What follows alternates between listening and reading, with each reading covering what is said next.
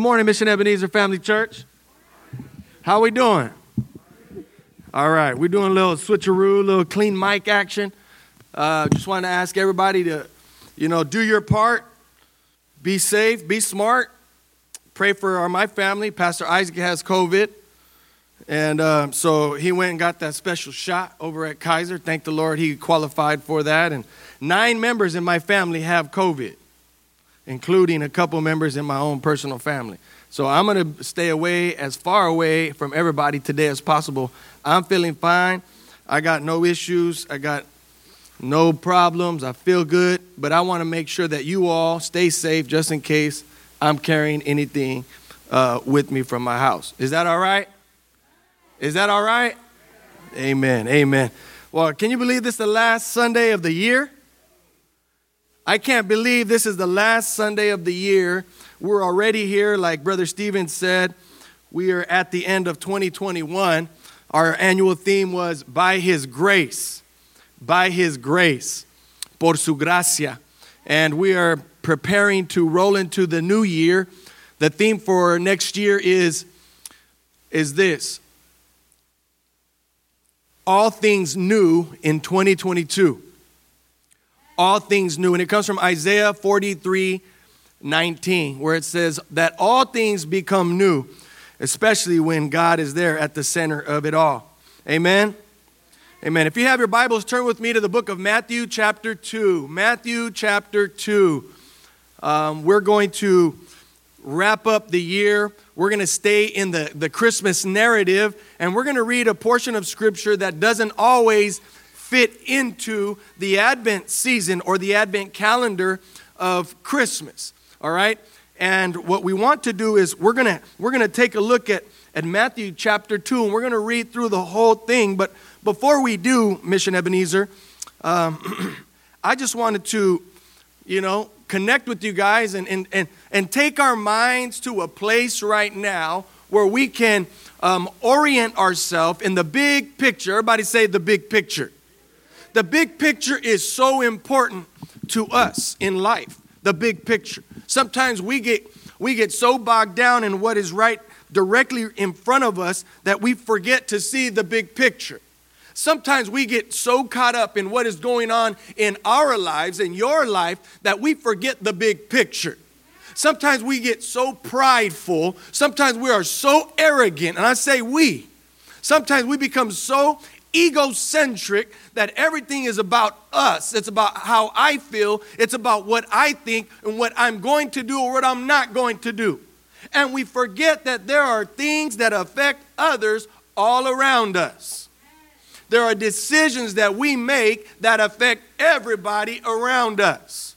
And we're going to go to the Word today to understand what this means. The title of today's message is Jesus at the center of it all. Repeat that with me, church. Say, Jesus at the center of it all. Jesus at the center of it all. It's so important that for us as believers to connect the natural with the spiritual. You as a living being, you as a Christian, you as a spirit-filled human being cannot separate the natural from the spiritual. You can try all you want to separate the physical from the spiritual, but you can't. You can try all you want to separate the material from the spiritual, but you won't be able to. They work in cooperation with one another. They work hand in hand with each other. And the Bible teaches us this. Have you ever heard the saying, play with fire and you're going to get burned? You play with fire, you're going to get burned. And you're like, that's not in the Bible. Well, it kind of is. In Matthew chapter 4, verse 7, Jesus says, though it is written, thou shalt not tempt the Lord thy God. Thou shalt not tempt the Lord thy God. And Jesus taught those words. Don't tempt God. Don't tempt the Lord thy God. Do your part. The natural, the physical, the material. We all work hand in hand. Like Brother Stephen was saying, hey, the Bible says to give your tenth to God. Well, guess what? You can look at giving tithes as both spiritual through obedience and material. It's where the spiritual and the material meet because God has chosen it to be that way. God chose for himself to become a man. God chose for Jesus, the Son of God, to become one of us, to find us here on this earth, to become one of us, to redeem the whole world. It's part of God's redemption plan. Somebody say redemption. It's part of God's redemption plan. Just the other day, we were going through all these different teachings and lessons as a family. We did our devotion yesterday around the Christmas living room setting at our house. We had the fireplace going there in the background, and wood was crackling, and it was wonderful and nice and warm.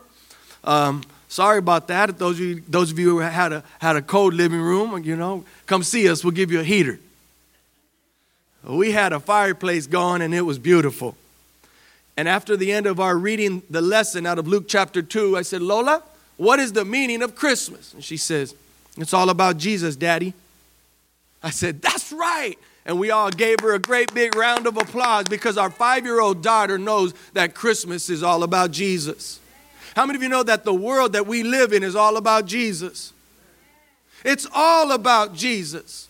You can try and remove, you can try and fight, you can try and resist, you can try and argue, you can try and unthink God, but you can't. Because you were made in the image of God. And he loved you so much that he allowed you to be. He allowed you to become. He allowed you to become a being. Because he's God. And that's how much he loves us. I also asked Lola, what is the meaning of Caesar?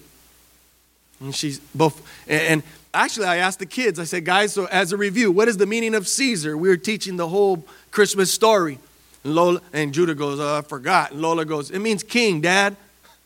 I said, man, you get an A++ for the day, Lola. But I remember when I was about Lola's age. How many of you remember when you were about 5 or 6? Raise your hand. Can you remember that far? Any of you guys remember as far back as 5 or 6? I remember as far back as 5 or 6 and even beyond. As a matter of fact, one day I was riding in the back seat of my parents' vehicle, and my mom was taking me to a track meet, and we were getting on this ramp right here, Figueroa, onto the 110 freeway, right here next to the church. I was 6 years old, and we were on our way to a track meet.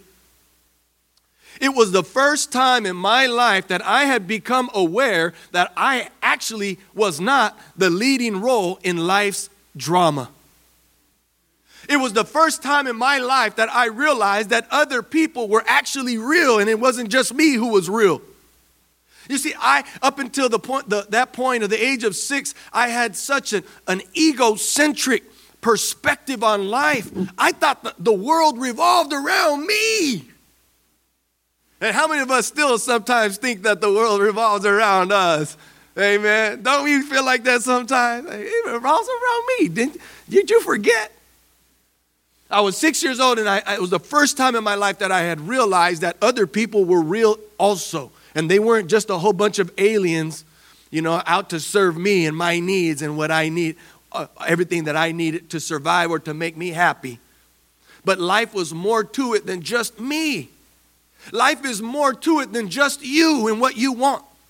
Life has more to do with what God desires for your life, for our life, for this world, than you and I can even imagine. Give the Lord a hand of praise right there, because that is a clapper. Praise the Lord. I remember learning in school, studying that up until the 16th century, people had thought that the universe revolved around the earth. Up until the 16th century, until Nicholas Copernicus hypothesized and began to set out by a series of mathematics and physics to demonstrate that it was actually a heliocentric gravitational pull that kept the universe together rather than the earth being at the center of the universe or the gravitational pull. And science has developed, and science has allowed us to understand all of the different gravitational pulls that work in conjunction with one another in this great big thing that we call God's creation. It was a realization for mankind when Copernicus established that, and people started to understand that the sun, the S-U-N, was the center of the gravitational pull. Isn't that interesting? Once upon a time, the people of Israel also thought that they were the center of the world because they were God's chosen people. They knew and they thought that they were the stuff because God said, I choose you, I pick you. They had no contribution to it other than the fact that God chose them. They were the chosen people, just like you are the chosen of God. God didn't choose you because you're more special than anybody else. God chose you because He loved you first. God chose you and decided to redeem your life and this world through His Son, Jesus Christ. So He gave us Jesus, and that's why we celebrate Christmas. Amen? Well, Israel had such an ethnocentric perspective on life, on the world, on the way things were. The people of Israel thought it was all about them.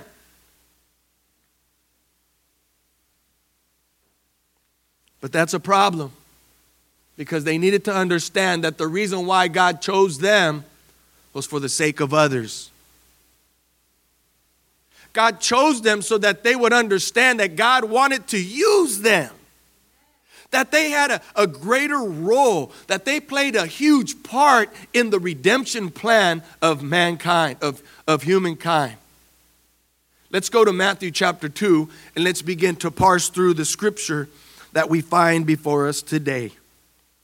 After Jesus was born in Bethlehem, verse 1, in Judea, during the time of King Herod, Magi from the east came to Jerusalem. Pause there for a moment. We see here that Jesus being born in Bethlehem, and we all know by now why Jesus was born in Bethlehem, because of the census that Quirinius, the governor of Syria at the time, had implemented so as to take a population count of everybody in the Roman Empire.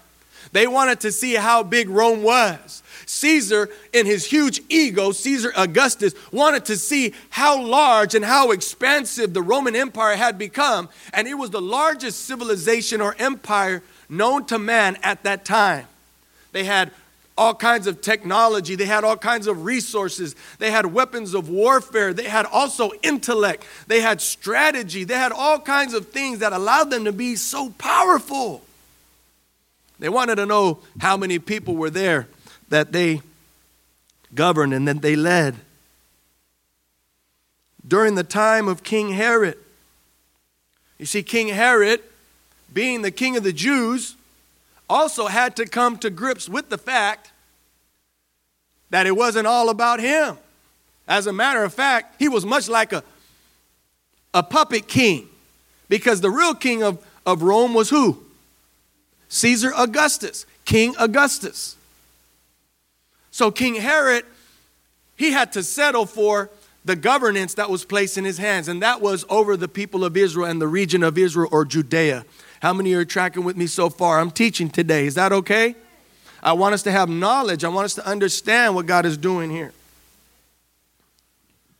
Then it says that Magi, or wise men, or kings from the east came to Jerusalem and asked, "Where is the one who has been born King of the Jews? We saw his star in the east and have come to worship him." So they were in the east and had to come all the way westward towards Israel, towards Judea, following the star. God actually intervened in creation and allowed the wise men from the east to follow the star to where it brought them in Jerusalem, the region of Jerusalem and Israel. And there were three kings, three wise men that also understood that there was something that was greater than them. As wise as they were, as smart as they were, there weren't a whole lot of people who knew how to follow the constellation and understand the significance of God revealing himself to them through nature. Through nature. God reveals himself to us through so many different means. What a beautiful thing it is when we can recognize it. Amen. When King Herod heard this, he was disturbed, and all Jerusalem with him. And when he had called together all the people's chief priests and teachers of the law, he asked them where the Christ was to be born. They searched the scriptures, all the messianic prophecies in the Old Testament, and they found out that the prophecies were pointing to Bethlehem in Judea. So now Herod is using the ancient scriptures to try and locate where this King of the Jews was to be born, because now that means that he was threatened by the story of Christ. And he was made aware of what was going on because these three kings had come from afar, and the first place they went was to the palace. The first place they went was to Herod, thinking that Herod would understand and would know, and he too would be a part of this great movement of God. Have you ever realized the role of the part that you play in the kingdom of God? Have you ever realized the role, the part that you play and the story that you're a part of in God's grand story? Have you ever realized the role that you have in the story of God? In Bethlehem in Judea, they replied, for this is what the prophet has written. But you, Bethlehem, in the land of Judah, are by no means least among the rulers of Judah. For out of you will come a ruler who will be the shepherd of my people Israel. Praise the Lord. Amen. We see that is an Old Testament passage from the prophet Micah, chapter 5, verse 2, who speaks of Bethlehem and the shepherd that would shepherd Israel. Then Herod called the Magi secretly and found out from them the exact time the star had appeared. He sent them to Bethlehem and said, go and make a careful search for the child. And as soon as you find him, report to me so that I too may go and worship him. Oh, what a sneaky fella, huh? Manipulator. After they had heard the king, they went on their way. And the star they had seen in the east went ahead of them until it stopped over the place where the child was. And when they saw the star, verse 10, they were overjoyed. On coming to the house, they saw the child with his mother Mary, and they bowed down and worshiped him. Then they opened their treasures and presented him with gifts of gold and of incense and myrrh.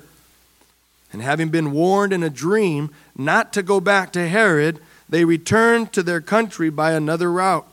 So here is another instance where God appeared to human beings through dreams to communicate to them what needed to take place in order for them to be used in the story of the Christ child. Are you following me so far? We know that the angel appeared to Joseph in a dream and told him of the virgin birth of Christ so that he would not leave Mary, but God needed Joseph to stick around and be a part of the great plan. So God had to reveal himself to Joseph through a dream. Now the Lord revealed to the wise men in a dream while they were there in Bethlehem that they needed to go another route back to their place of origin. And why? Because Herod wanted to destroy Jesus. Let's continue to read. Verse 13. When they had gone, an angel of the Lord appeared to Joseph in a dream. Okay, this is the second time an angel of the Lord appears to Joseph in a dream. Are we seeing a pattern here? The second time an angel of the Lord appears to Joseph in a dream, and it says this, get up, he said, take the child and his mother and escape to Egypt. Stay there until I tell you, for Herod is going to search for the child to kill him. Watch this, verse 14. So he got up. He took the child and his mother during the night and left for Egypt, where he stayed until the death of Herod. All right, let's pause there for another moment. We got Joseph, who was warned in a dream by an angel of the Lord that he needed to take Jesus and his wife Mary, and they needed to go to Egypt. Now, I don't know about you, but oftentimes in the Bible, Egypt gets a bad rap.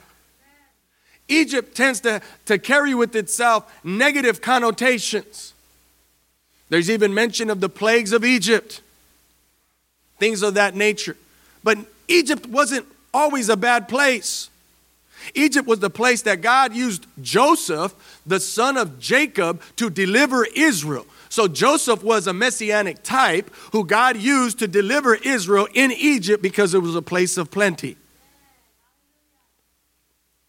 Egypt was also a place that helped produce Moses, another redeemer, another deliverer, another messianic type, a deliverer type, a Christ type, a type of Christ to deliver Israel out of slavery once they had become too large in Egypt for the Egyptian Pharaoh to be comfortable.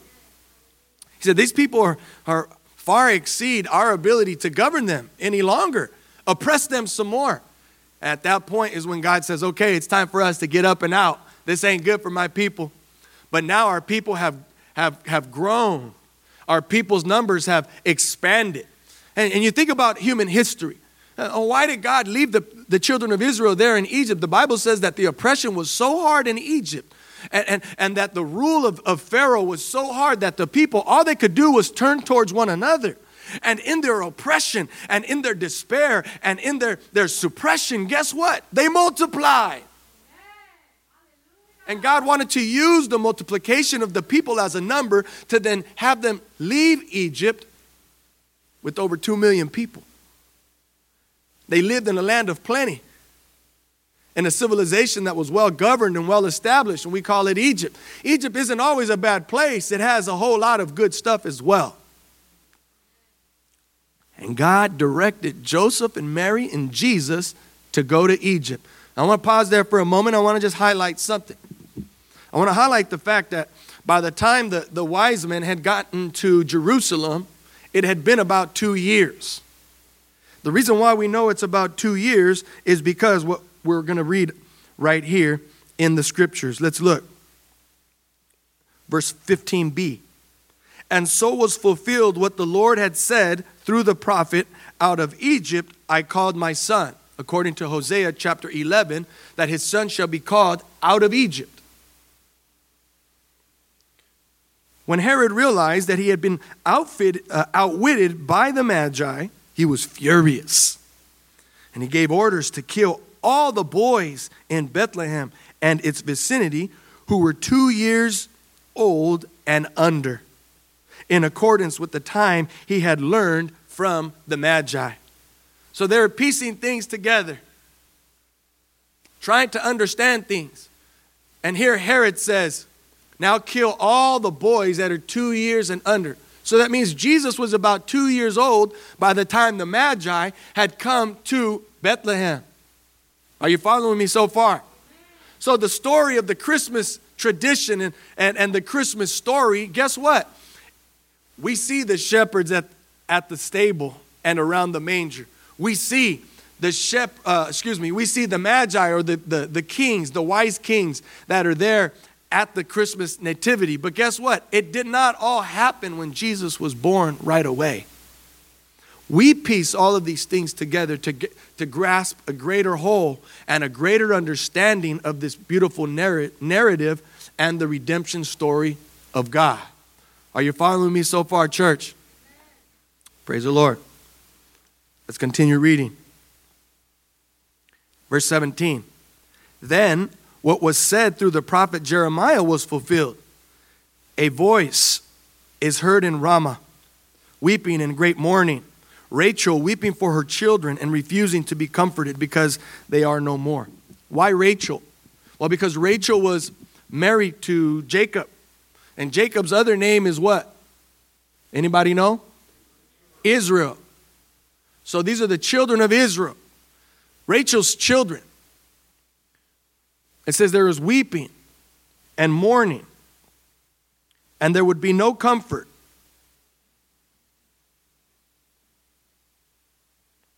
There will be no comfort because they are no more. They rounded up all of the children, much like in the story of Moses, when they rounded up all of the male children in Egypt to decimate them and to oppress the Jews even more. And here we go, fast forward, thousands of years later, and we see what is taking place. Verse 19. After Herod died, an angel of the Lord appeared in a dream to Joseph in Egypt. Somebody say, an angel of the Lord. And Joseph had a special relationship with this angel, doesn't he? I believe in angels. I believe that the Lord intervenes in time and space. I believe that God speaks to us in all different kinds of ways, through the Holy Spirit, through Jesus himself. He was one of God's revelations. I believe that angelic appearance and presence is another one of God's revelations to mankind. I believe that nature is one of those revelations. And I believe the church or the body of Christ is another revelation of God to humanity. And it appeared in a dream to Joseph in Egypt and said, "Get up, take the child and his mother and go to the land of Israel. For those who were trying to take the child's life are dead." Can I hear an amen? So he got up. He took the child and his mother and went to the land of Israel. But when he heard that Archelaus was reigning in Judea in place of his father, Herod, he was afraid to go there. And having been warned in a dream, he withdrew to the district of Galilee. And he went and lived in a town called Nazareth. So was fulfilled what was said through the prophets. He will be called a Nazarene. Somebody say a Nazarene.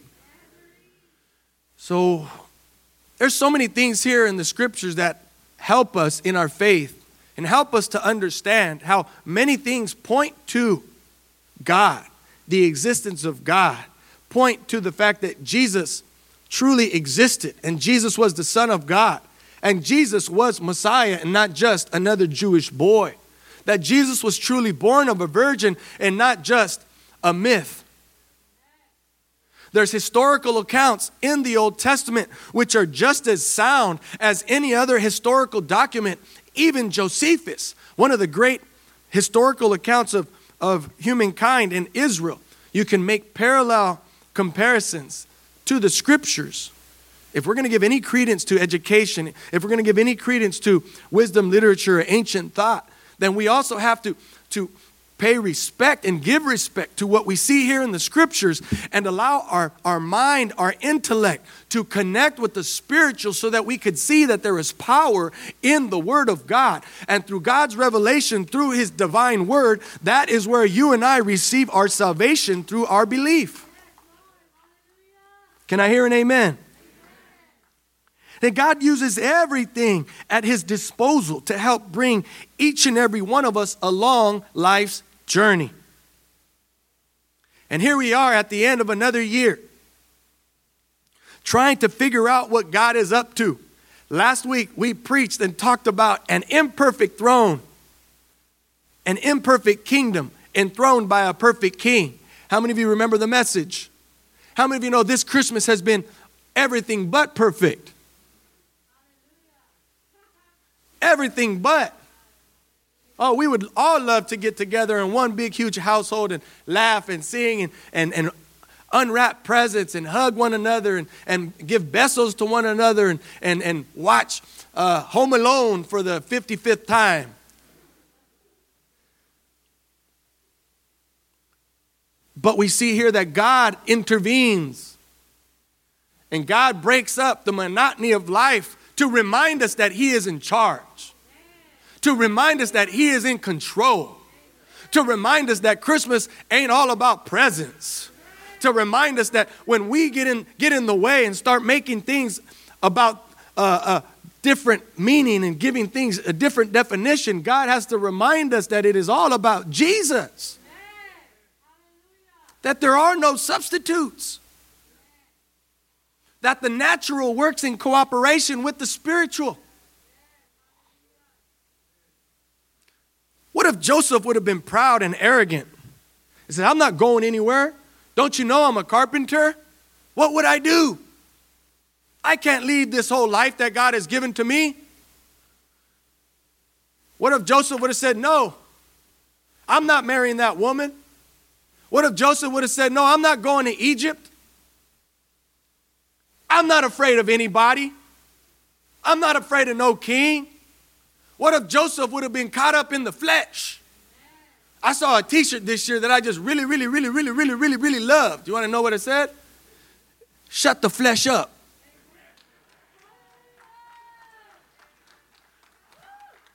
Sister Marisol invented it.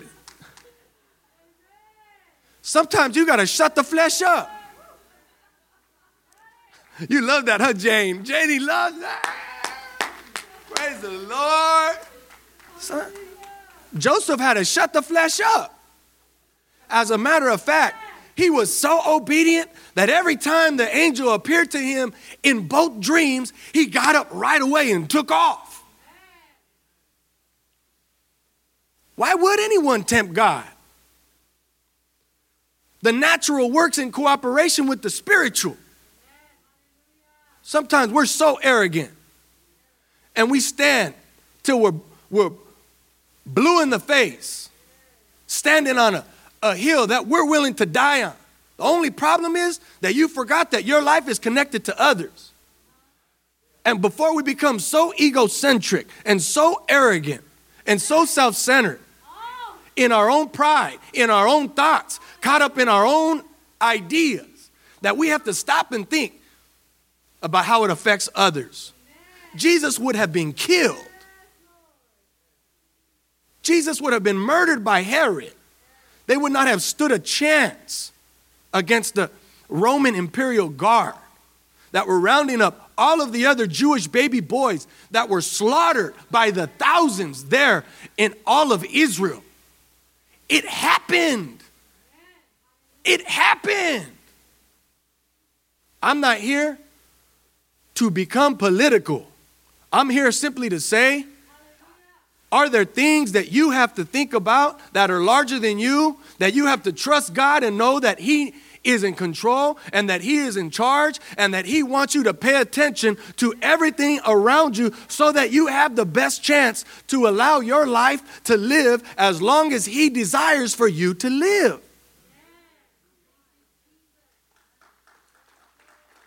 You know what? There's a whole lot of things that I believe. But I'm married to a woman named Boomy.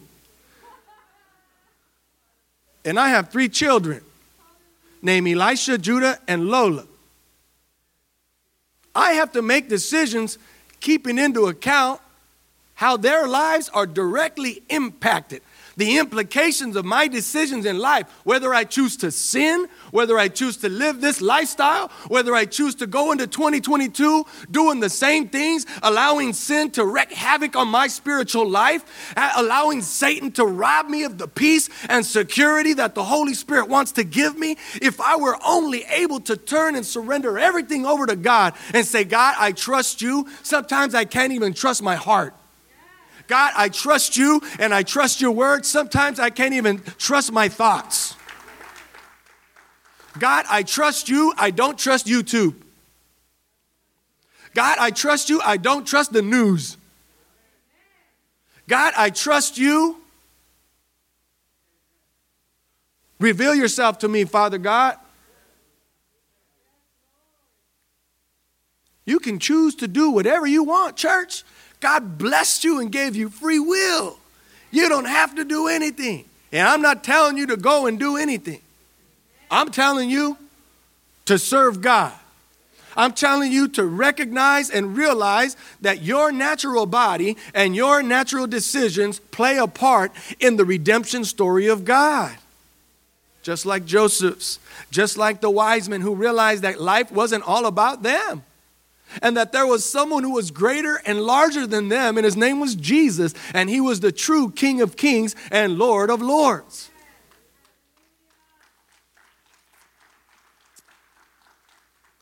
Well, who's the bad guy in this story? Ugly old King Herod, who could never get it, who could never understand, because he was so bent upon trying to protect his throne.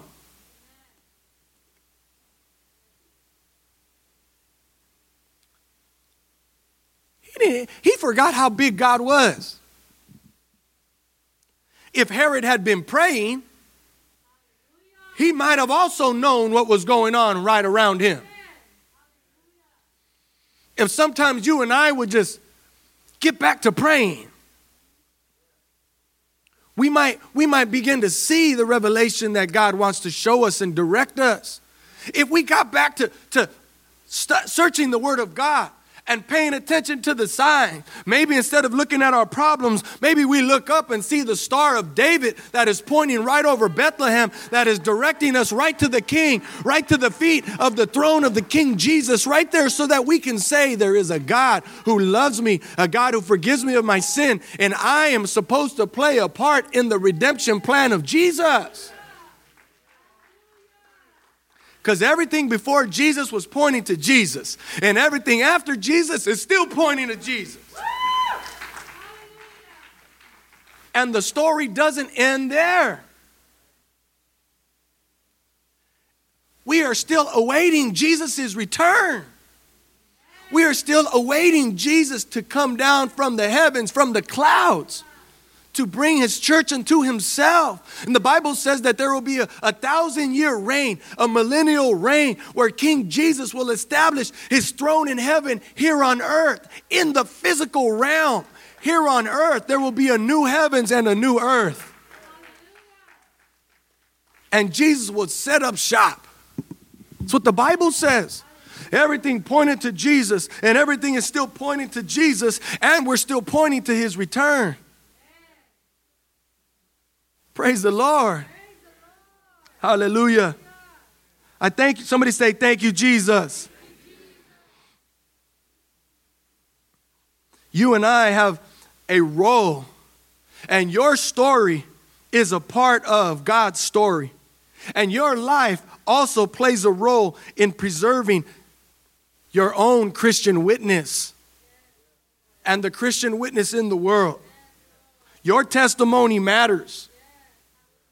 The way that you choose to live matters.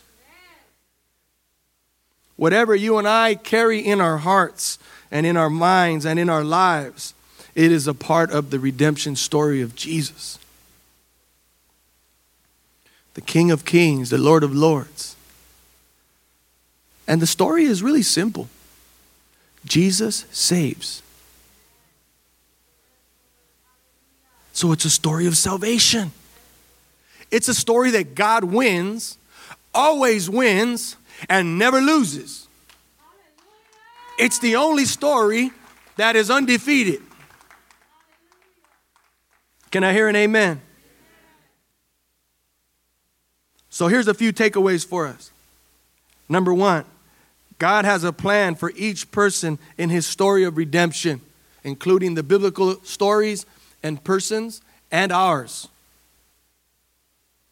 The people of Israel, Joseph, Mary, the Magi. Praise the Lord.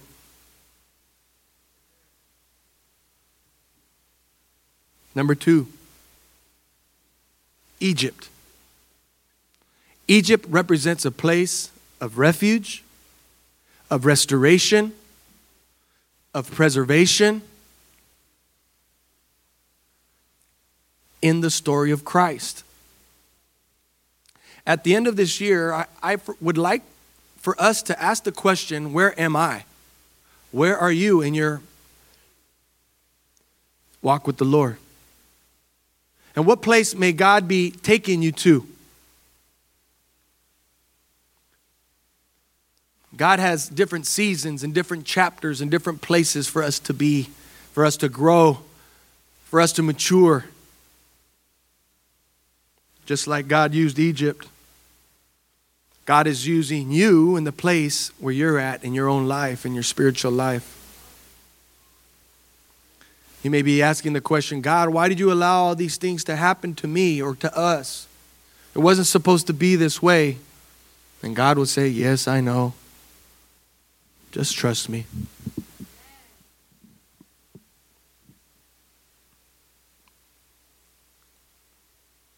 What does God have for you at this point in your life? And where is He taking you this next year? Wherever it is and whatever it is, just know that God is in control and He is directly involved in your life. He's not a hands-off God. He's a hands-on kind of God. I like that about my shepherd. I like that about my Jesus. Don't you like a boss who gets in there and rolls up the sleeves with you? That's how I like to be. And that's how I know my God is. Jesus at the center of it all. Church, I want to ask you to stand.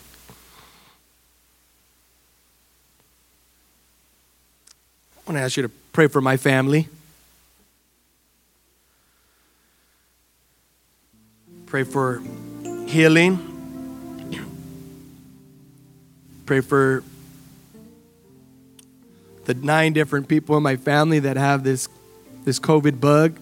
Thankfully, all of them. Not all of them, but many of them have taken precautions. They're doing their part to get well, to be safe. But church, we need to be reminded that Jesus is at the center of it all.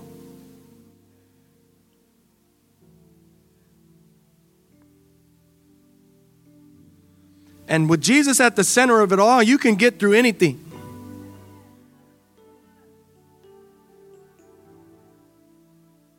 I mean anything.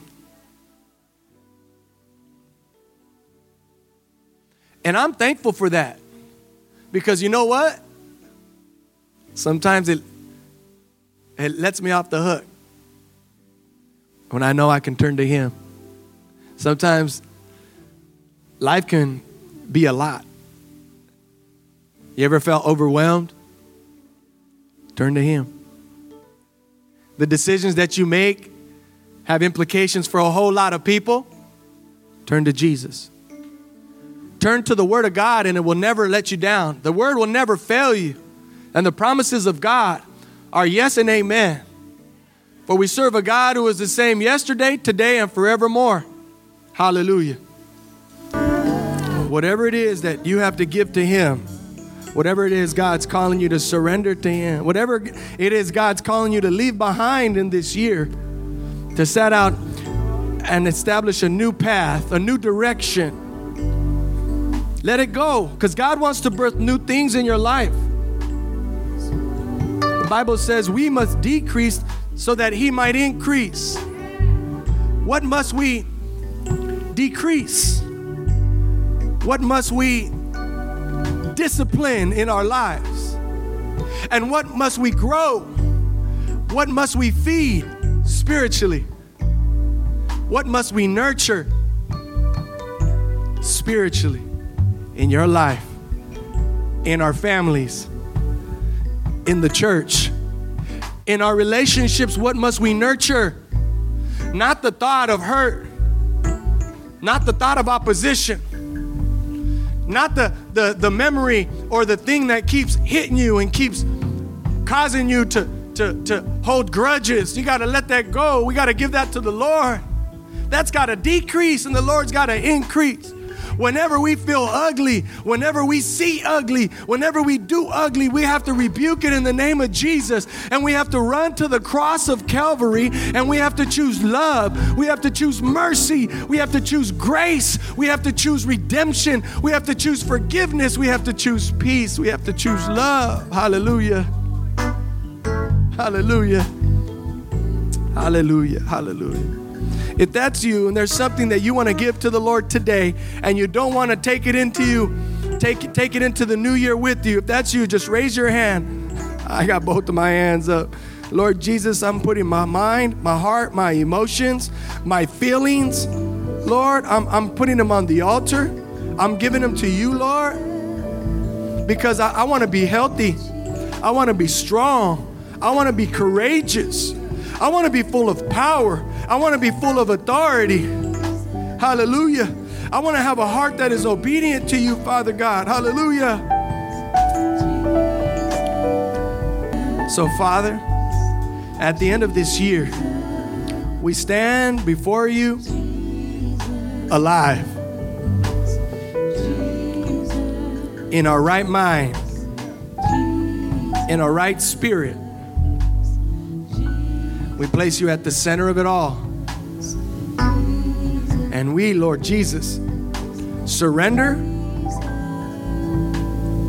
ourselves, the natural, material, the physical, to the spiritual. Because what you have birthed in us is eternal life through our faith in Jesus Christ.